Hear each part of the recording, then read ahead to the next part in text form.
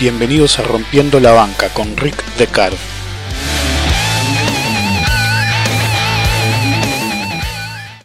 Bienvenidos a una nueva edición de Rompiendo la Banca.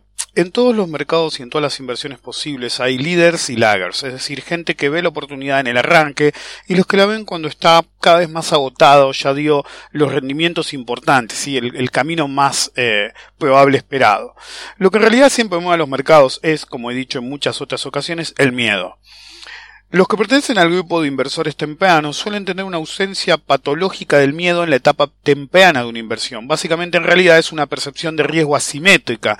Tienen menos miedo de entrar en una operación porque toman en cuenta dentro del riesgo-beneficio, el radio riesgo-beneficio, el riesgo extremo inicial versus multiplicar varias veces el dinero. ¿Sí? Siempre cuando entran no piensan que puede subir 10, 20%, piensan que pueden hacer 5, 10, 20 veces la guita. Entonces cualquier cosa les parece viable.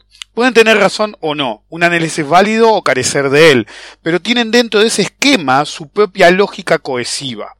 El problema es que muchos que tienen esta actitud, luego experimentan una ansiedad extrema y creciente que los hace tomar ganancias mucho antes de lo planeado, lo que los hace ganadores, pero dado que no siguieron su plan de inversión, en el cual pensaban hacer varias veces el dinero, fuera viable o no, era inaceptable, dado que en el momento inicial no lo hubieran hecho si esperaban ese rendimiento real que alcanzaron, por tener pies fríos, como dicen, al momento del cierre de la operación.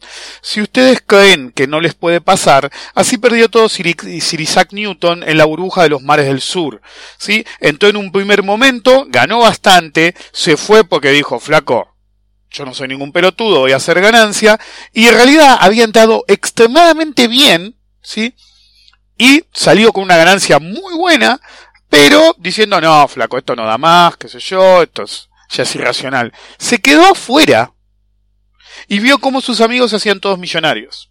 Después entró casi en el techo. Es la definición de burbuja y de cómo opera mal un operador. Bueno, era Sir Isaac Newton. Y a él le pasó. Los laggers son lo opuesto.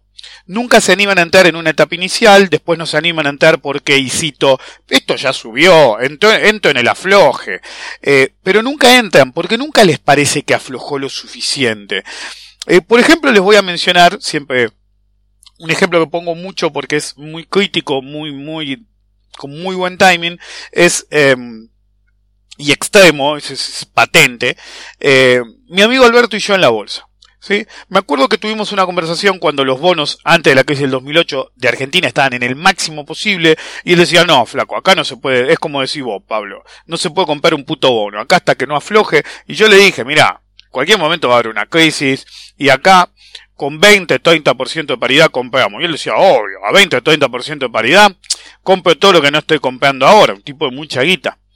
Entonces, eventualmente empezó a caer el mercado de bonos, ¿sí? Y un día, yo ya no iba tanto a la bolsa, empecé a ir precisamente para armar mi cartera de bonos. Nunca coincidíamos, y un día coincidimos, le digo, ¿pero estás comprando bonos? No, ni en pedo, se van a hacer mierda. Y le digo, pero Alberto, están abajo del recovery rate. Si en el peor canje de la historia Argentina te dio 25 de paridad y ahora están 20 de paridad. Es decir, si defaultean mañana, ganás 5 o 6 puntos porcentuales. Es decir, 600 puntos básicos ganás. No, esto se hace mierda, pero mirá las reservas que hay. No, bueno, no compró, yo sí. Cuando llegaron los bonos a estar a 60 de paridad, me lo cruzo, me había cruzado varias veces antes, pero me acuerdo patente de este momento, le digo, y él me dice, ahora estoy comprando bonos a los pavotes, pero no comprás en 20 de paridad y comprás en más de 60 de paridad, sí, pero ahora estoy seguro. Sí, él ganó, pero obviamente siempre fue un lagger. Con su cantidad de guita y un riesgo acotado, las probabilidades a favor le hubiera ido mucho mejor si él hubiera actuado como yo. Más allá de eso, paulatinamente, a los laggers cada vez se le incrementa más uno de los peores miedos en el mercado. Fear of missing out. El miedo de perdértela, de quedarse afuera. Eso es lo que le pasó a Sir Isaac Newton. Y así suelen comprar en un momento en que en el mejor de los casos son sometidos a una corrección brutal Ese es el mejor de los casos, y después seguirá subiendo. Y en el peor, terminan o en la explosión de la burbuja, en caso de ser una, por supuesto, y si no, en vez de una corrección brutal, quedan... y si no, en vez de una burbuja, una corrección brutal en la que quedan atrapados en el arranque de un ciclo bajista. Por supuesto, muchos de ustedes estarán adivinando que hablo de la burbuja del Bitcoin. ¿Están seguros de que hablo de eso? ¿Están seguros que el Bitcoin es una burbuja? Pues que no les quepa duda que es una burbuja. Pero la pregunta ¿es una burbuja primaria o es una burbuja secundaria? ¿Es una burbuja o la causa de la burbuja está en otro lado y la burbuja del Bitcoin y de las criptomonedas y los mercados en general es una consecuencia de la verdadera burbuja? Muchos opinólogos andan por ahí diciendo qué es y qué no es una burbuja, con evidencias y conocimiento realmente insuficiente, sobre todo en el último caso. Como expliqué en mi seminario, de burbujas, el Bitcoin lo era en ese momento. Y no había subido ni una fracción de lo que ha llegado a alcanzar actualmente. Pero en realidad no es la burbuja. Es solo una burbuja secundaria, una consecuencia de la verdadera burbuja. Actualmente el mundo, como he dicho en varias ocasiones, está en una burbuja macroeconómica, la primera de su clase y la peor burbuja de todos los tiempos, una de la que no hay escape. Como mostró en ese seminario, que todavía está en YouTube, estamos en una era signada por una mega burbuja producida por la hiperemisión de dinero, que se utilizó para salir de la crisis subprime, que ya venía en niveles elevados por salir de la .com, que ya venía en niveles elevados porque cuando fue el crash de 1987 también salieron emitiendo. Entonces, el primer mundo viene emitiendo guita a lo pavote desde hace más de 30 años. Es una burbuja que lleva 30 años y estamos en las etapas finales.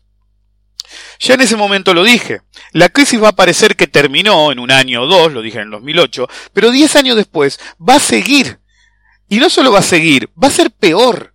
¿Por qué peor? Porque no hay una verdadera solución a ella. Y solo se puede esperar, rezar más bien, en que se desinfle y no en que explote. De hecho, el otro día hice un momento en Twitter, estoy poniendo solamente en enero la cantidad de indicadores económicos, bursátiles, que están en los máximos del 2007. Y uno puede decir, bueno, porque la crisis terminó. No, flaco, porque no retiraste un puto centavo de los mercados. Retiraste algo en el último año, año y medio, pero seguís subiendo porque la premisión fue brutal. En realidad, la crisis nunca terminó. Es la diferencia nominal versus real. Había tanta guita en el sistema que obviamente que el mercado iba a volar. Solamente un idiota le hizo la baja. Si tantos años de tantos pelotudos, el eterno retorno de los pelotudos que siempre el eterno contrarian, ya va a aflojar, ya va a aflojar. ¿Cómo va a aflojar, pelotudo? Si estás en una era de hiperemisión. Pero me estoy adelantando a mí mismo. Con preocupación en los últimos tiempos veo que ciertos pseudo conocimientos siguen avanzando por no entender el ciclo de los mercados. Un gran problema de los amateurs, marginalmente lo voy a mencionar, y pseudo profesionales es que gustan de los libros pirateados. Si no te pagan un puto libro, tanto porque si no lo consiguen, como si es muy caro, como si nada. Y como digo yo, si no estás dispuesto a pagar un libro, no mereces su conocimiento. Si no estás dispuesto a pagar un servicio de datos correcto, no mereces datos buenos. Porque no estás dispuesto a pagar el precio para ser operativamente viable. Entonces, ¿les gustan los libros pirateados o los libros de moda? Ignorando que la mayoría de los libros que aman son basofias como los libros de Elder o técnicas ridículas como el método de Weinstein. Por mencionar un par dentro de una caterva de idioteces inacabables, son en el mejor caso obsoletos, por lo menos en la coyuntura actual y tal vez perpetuamente, o directamente nunca sirvieron para nada, y el único prestigio que tienen es que fueron ladroes que publicaron libros cuando no había muchos libros al respecto. Son los ladroes que crearon la industria del libro, del curso y del indicador matemático. Pedorro. No es que eran mega operadores, eran tipos que vieron un nicho y empezaron a escribir pelotudeces. Pero claro, como Elder escribe libros hace 40 años, 30 años, ay no, es el libro de Elder. Bueno, les digo yo, Elder no tiene un puto libro bueno. Todos los pendejitos que se meten en el mercado leen Coming to My Trading Room porque se lo recomendaron. O Vivir del Trading, ¿saben por qué? El peor caso es en el tercer mundo de habla hispana. ¿Por qué? Porque leen lo que está traducido, sin importar si es válido o no. Ven un libro de bolsa traducido al español y ya lo leen.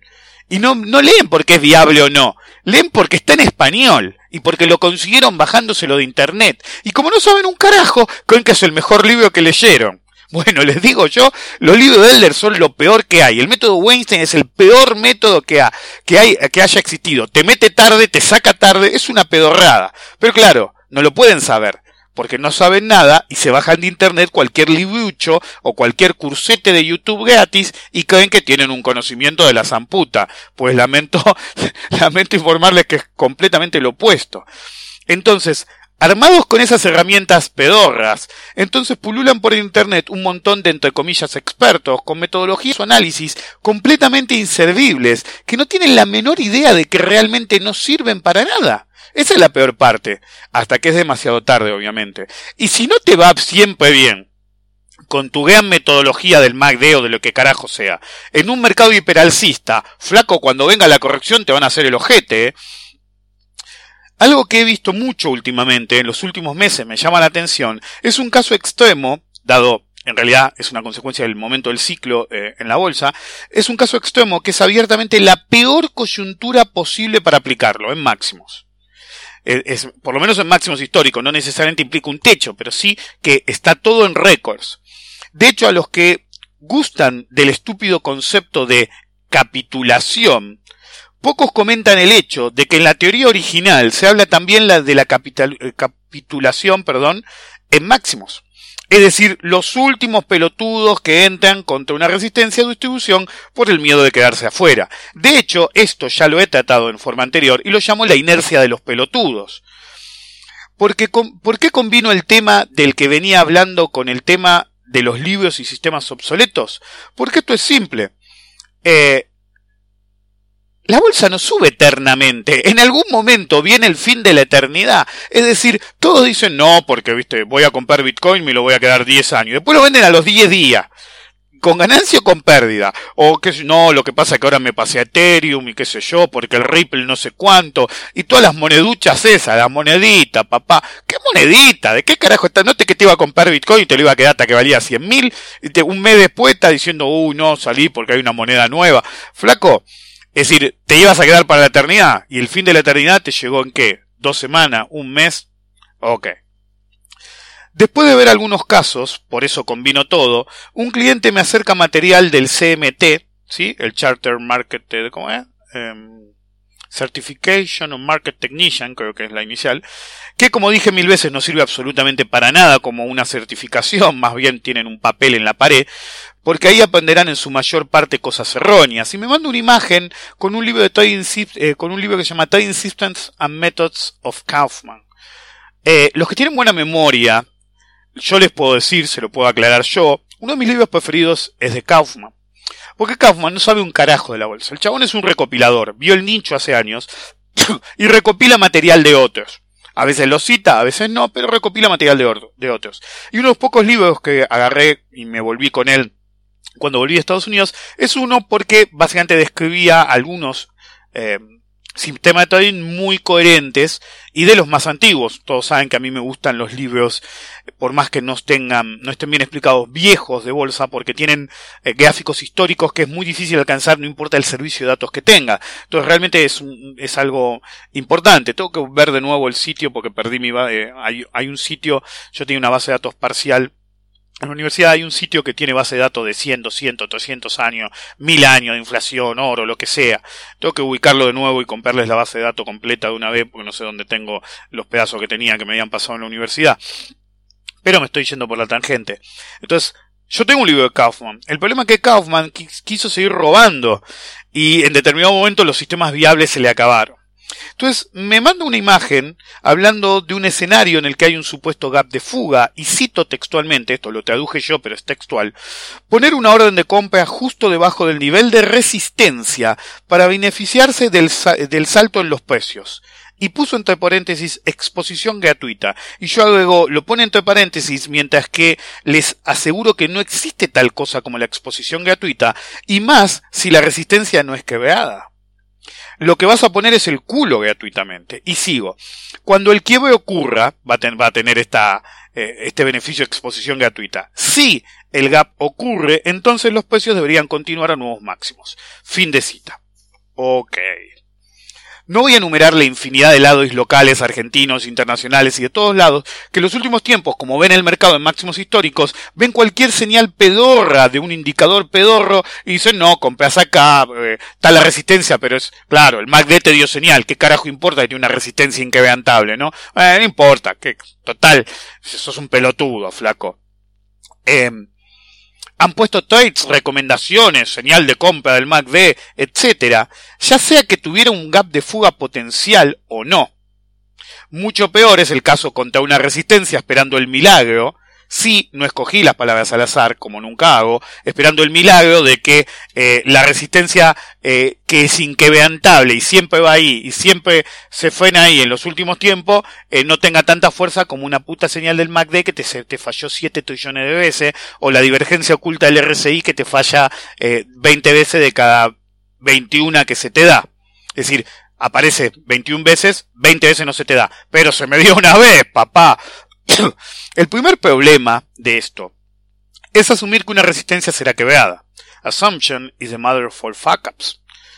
Lo suponer es la madre de todas las cagadas. Tanto si hubo un gap como si no, este supuesto es fatídico. De hecho puede ser el caso, y los he visto, que se dé un gap en un periodo que obviamente no puede ser en estos niveles del mercado una acumulación, pero alguno puede decir es una reacumulación o fue una pequeña pausa, o te dicen no, fue una bandera que la bandera mide 5 cuadras y el mástil tiene 1 metro de alto. Es inviable, flaco, usen el sentido común. Pero bueno, supónganse que están en ese caso y por eso piensan que puede ser que vea la resistencia y se quieren adelantar. Entonces, yo he visto 1000 veces que con gap y todo esto no pasó. Y cuando entran en masa los que piensan que con este tipo de actitud, lo que se dio en realidad, y se dan cuenta tarde, es una trampa alcista y quedan todos atrapados. Y cuando quieren salir producen un nuevo mínimo, que a veces en realidad, sujeto a que sea una reacumulación, es en realidad la trampa bajista, prima de la trampa alcista en la que ellos cayeron, que ellos salen ahí y básicamente salen en el lugar que confirma la acumulación o reacumulación, en el caso límite, y los boludos que se creían vivos adelantándose a los que esperaban, al mercado, terminan perdiendo guita y hasta la oportunidad, y el que supo analizar y esperar entra a mejor precio y con las probabilidades a favor y con una confirmación y con un stop bajo. ¿Sí? Con un stop muy pegado, porque si yo entro en la trampa bajista, espero que arranque un poco y meto mi trade, el nuevo mínimo es mi stop, tengo un stop reacotado y haya resistencia o no, yo entro en la trampa bajista, tengo un radio riesgo-beneficio genial, porque el que se quiso adelantar entró contra la resistencia, que era una trampa alcista. Entonces, cuando hace la trampa bajista, yo estoy lejos de la resistencia. Incluso si la resistencia se mantiene, mi radio riesgo-beneficio de ir profit target contra la resistencia con un stop chico sigue siendo un trade viable, mientras que los otros pelotudos perdieron. El segundo problema es no entender que los regímenes de volatilidad, que forman parte crucial, son los ladrillos fundamentales de los ciclos bursátiles, cambian. Y lo que es viable como un sistema, como he dicho en 1.000.000 de ocasiones, en un momento no lo es en otros, y tal vez no lo sea nunca más. De hecho, el método que quieren utilizar no es nuevo. Se conoce como método de la inercia, actualmente por lo menos, y asume que si algo sube, seguirá subiendo.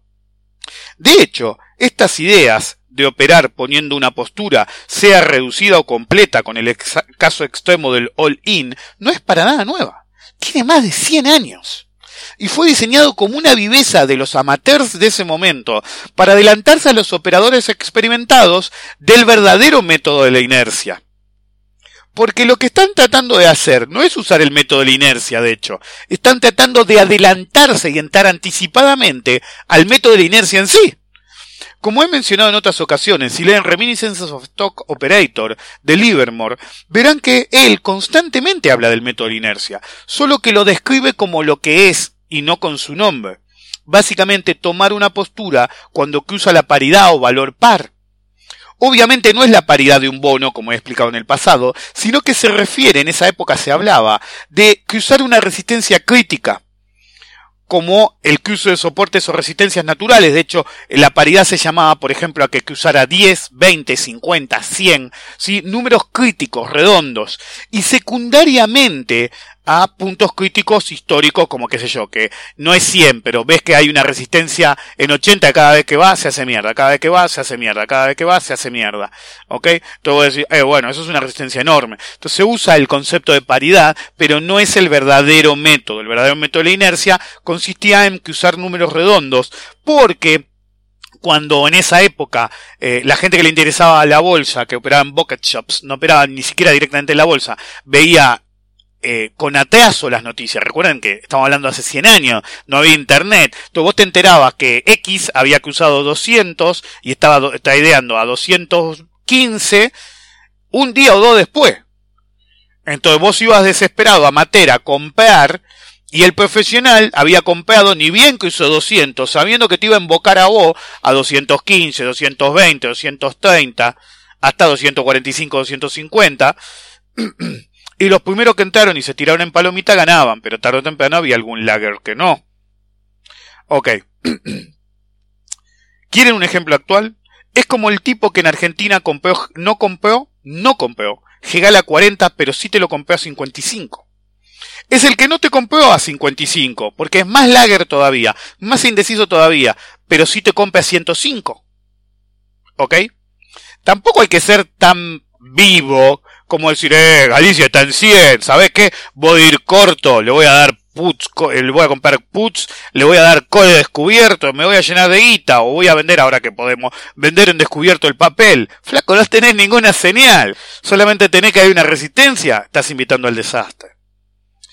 O el que no compró una puta criptomoneda nunca, pero lo taladean en todos los medios irresponsablemente sobre cómo el 2017 fue el año de las criptomonedas y del Bitcoin, papá, y vos la miraste de afuera como un pelotudo. No te compró Bitcoin a 1, ni a 10, ni a 50, ni a 100, ni a 1000, ni a 2000, ni a 5000, ni a 10.000, pero va y te compra Bitcoin a 20.000.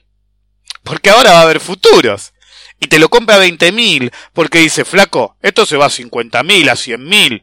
Tenés a Norton, McAfee, no me acuerdo cuál de los dos, uno de los dos locos, pues los dos están re locos, pero uno de los dos locos que dice que se va a comer su propia, sí, lo que ustedes, se va a comer su propia, sí, lo que se les vino a la mente, eso es lo que dijo. Es decir, soy mal hablado, me parece un desagradable decir eso, y me parece que la va a terminar comiendo. Interesantemente, muchos parecen obviar que Lieberman mismo en su libro dice abiertamente que muchas de las cosas que él implementó y que cuenta ya no funcionan más en los mercados, porque los mercados cambiaron. Es decir, no está hablando de hoy, no viajó en el tiempo Lieberman. Básicamente Lieberman le está diciendo, ojo con el cambio de régimen de volatilidad y de la coyuntura, y también se los está diciendo hace 100 años. Y lo dijo hace 100 años, y la gente sigue sin escuchar. Ningún método que no tenga un setup comprobable, lógico, portable, con alto grado de probabilidad, surgido del análisis de frecuencia de éxito y con reglas claras de administración, es inútil y siempre traerá problemas. Imagínense que si algunos se meten en problemas durante un ciclo alcista, el ciclo alcista más brutal de todos los tiempos, ¿qué pueden esperar cuando venga una corrección de verdad? Porque créanme, la mayoría de ustedes nunca vio una corrección de verdad. ¿Ustedes creen que vieron una corrección? Pues están drogados.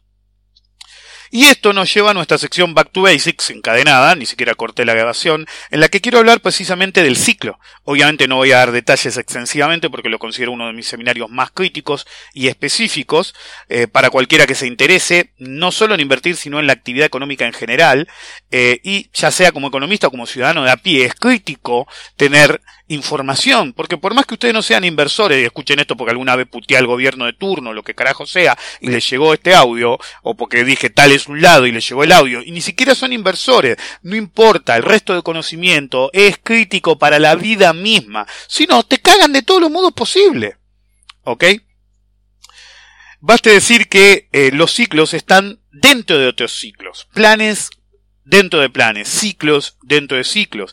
Tienen ciclos seculares, como los que se intentan explicar desde el punto de vista de Kondratiev. Voy a ver si en una próxima, porque estoy a punto de ser papá, así que no tengo tanto tiempo últimamente y tengo que estar alerta, voy a tratar de hacer pronto una reedición de ciclos, pero no voy a repetir el material, voy a adentrarme al tema del ciclo de Kondratiev y el análisis actual de la coyuntura del ciclo, porque es crítico.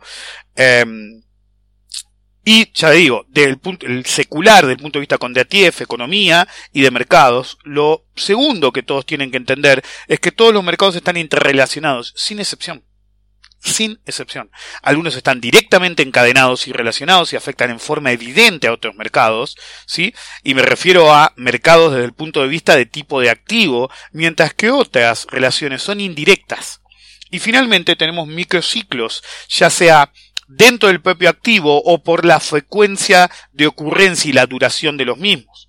En etapas de comportamiento disruptivo, principalmente guerras, si hablamos de la presión sobre los commodities, o monetarias, como tasas de interés tendiendo a cero o históricamente en techos, el ciclo se descontrola, pero siempre es posible identificar el punto de inflexión simple.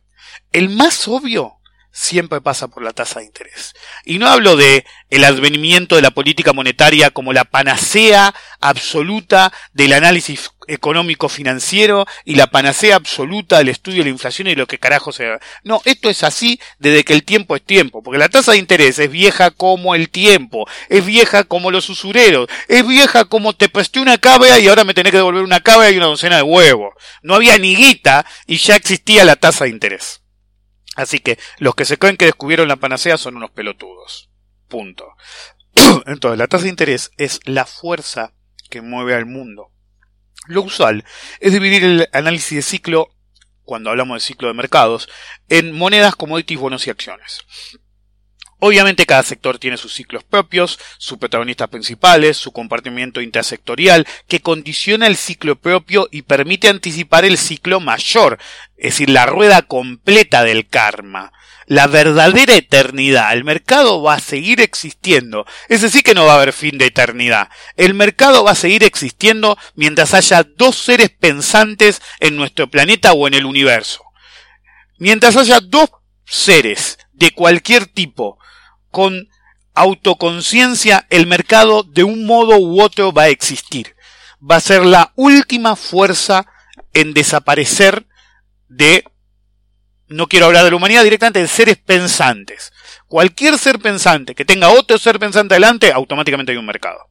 De cualquier tipo. Entonces se dividen así y permite anticipar ese ciclo mayor.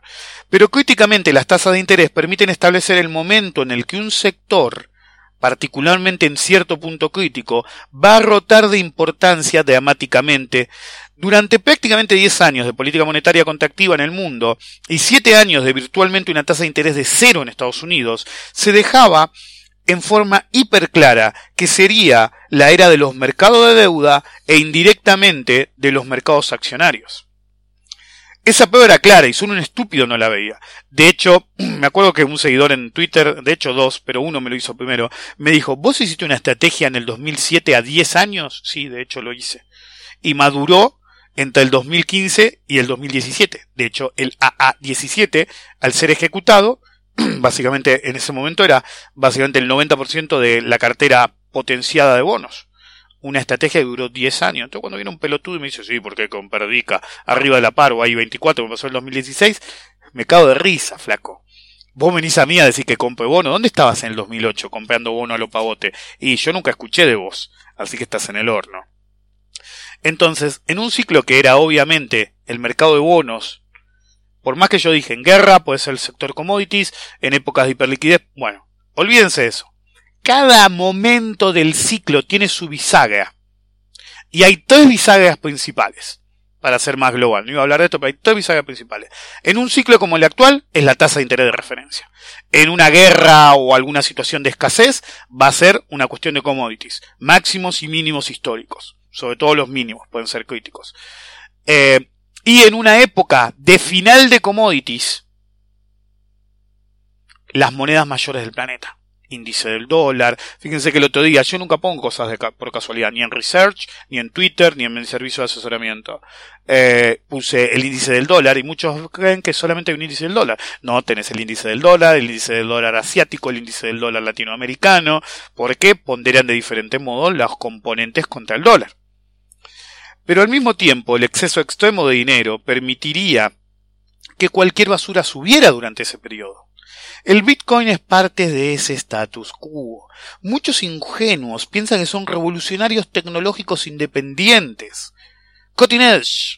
Y en realidad son un fusible para gente de esa actitud, otro mecanismo de control del sistema, derivado en un exceso de dinero extremo en los mercados.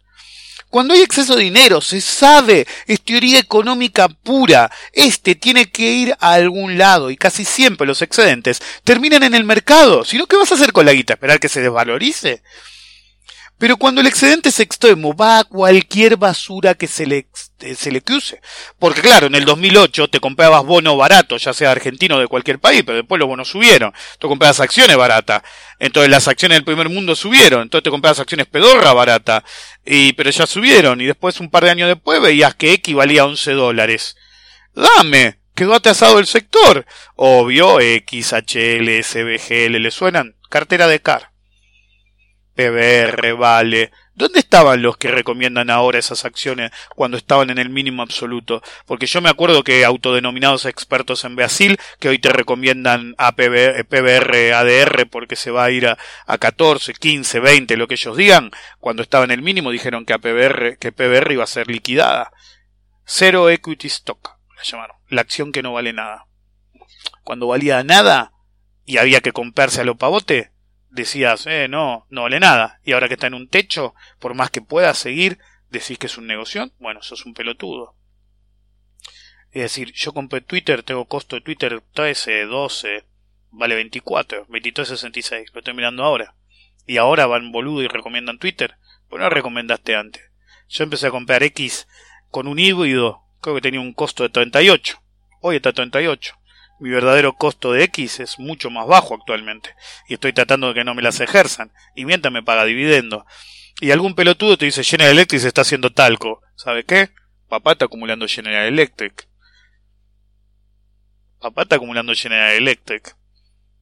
Y voy a seguir acumulando. Porque claro, General Electric es un galpón. Y el galpón de turno como Auso en Argentina, y todos los países tienen su propio galpón, no lo es. Claro, General Electric va a desaparecer. General Electric, si desaparece General Electric, anda a comprar balas y una escopeta y mucha agua y comida. General Electric es Estados Unidos, es como Ford, Caterpillar, son compañías, son Estados Unidos. Estás hablando de una disrupción completa del poder hegemónico del planeta que desaparezca General Electric. Y si no, alguien la va a comprar. Yo acumulo General Electric hasta cero. En cero dame más. ¿Ok? Como hice con los bonos del 2008. No estoy acumulando en este momento en particular porque llegué al punto en el que acumulé hasta cierto nivel y el 24 presenta resultados. El viernes y en los próximos días hasta los resultados voy a tener una tentación de lanzar puts, comprar activo o hacer lanzamiento cubierto brutal. Voy a tratar de evitarla porque no es decir, ya tengo posición, no es correcto en vísperas de un coso, pero bajo mucho. Llega a salir medianamente bien los resultados y vuela. Pero bueno, no tengo la garantía porque es algo ajeno, no puedo predecirlo. Puedo estudiarlo, pero voy a tratar de contenerme. Pero el punto es que los que compran Bitcoin y no te comprarían nunca General Electric porque es una basura o porque va a desaparecer o mirá cómo baja, se olvidan que el Bitcoin existe porque el status quo les sirve, que muchos crean que esa basura sin valor es genial. Es lo más cool tener esa basura. Porque mientras existan las criptomonedas, cualquier activo es viable y respetable. Mientras el cero absoluto, que es lo que es una criptomoneda, ¿sí? El cero absoluto de verdadero valor esté en una punta y los bonos en niveles estratosféricos sobre par, sobre valor terminal, estén en el otro extremo, cualquier cosa es viable y respetable. Las criptomonedas son un método de control del sistema, intencional o no intencionalmente, adoptado o cedió. Es otro mecanismo de control para los boludos que se creen que son independientes. Es otro mecanismo de control para volver respetable a cualquier puta inversión del planeta, por más ridícula que sea. Pero como dije antes, la tasa de interés suele ser una señal clara en puntos críticos de rotación sectorial del ciclo, y esa señal se dio a finales del 2015, cuando la Fed comenzó a subir la tasa de referencia.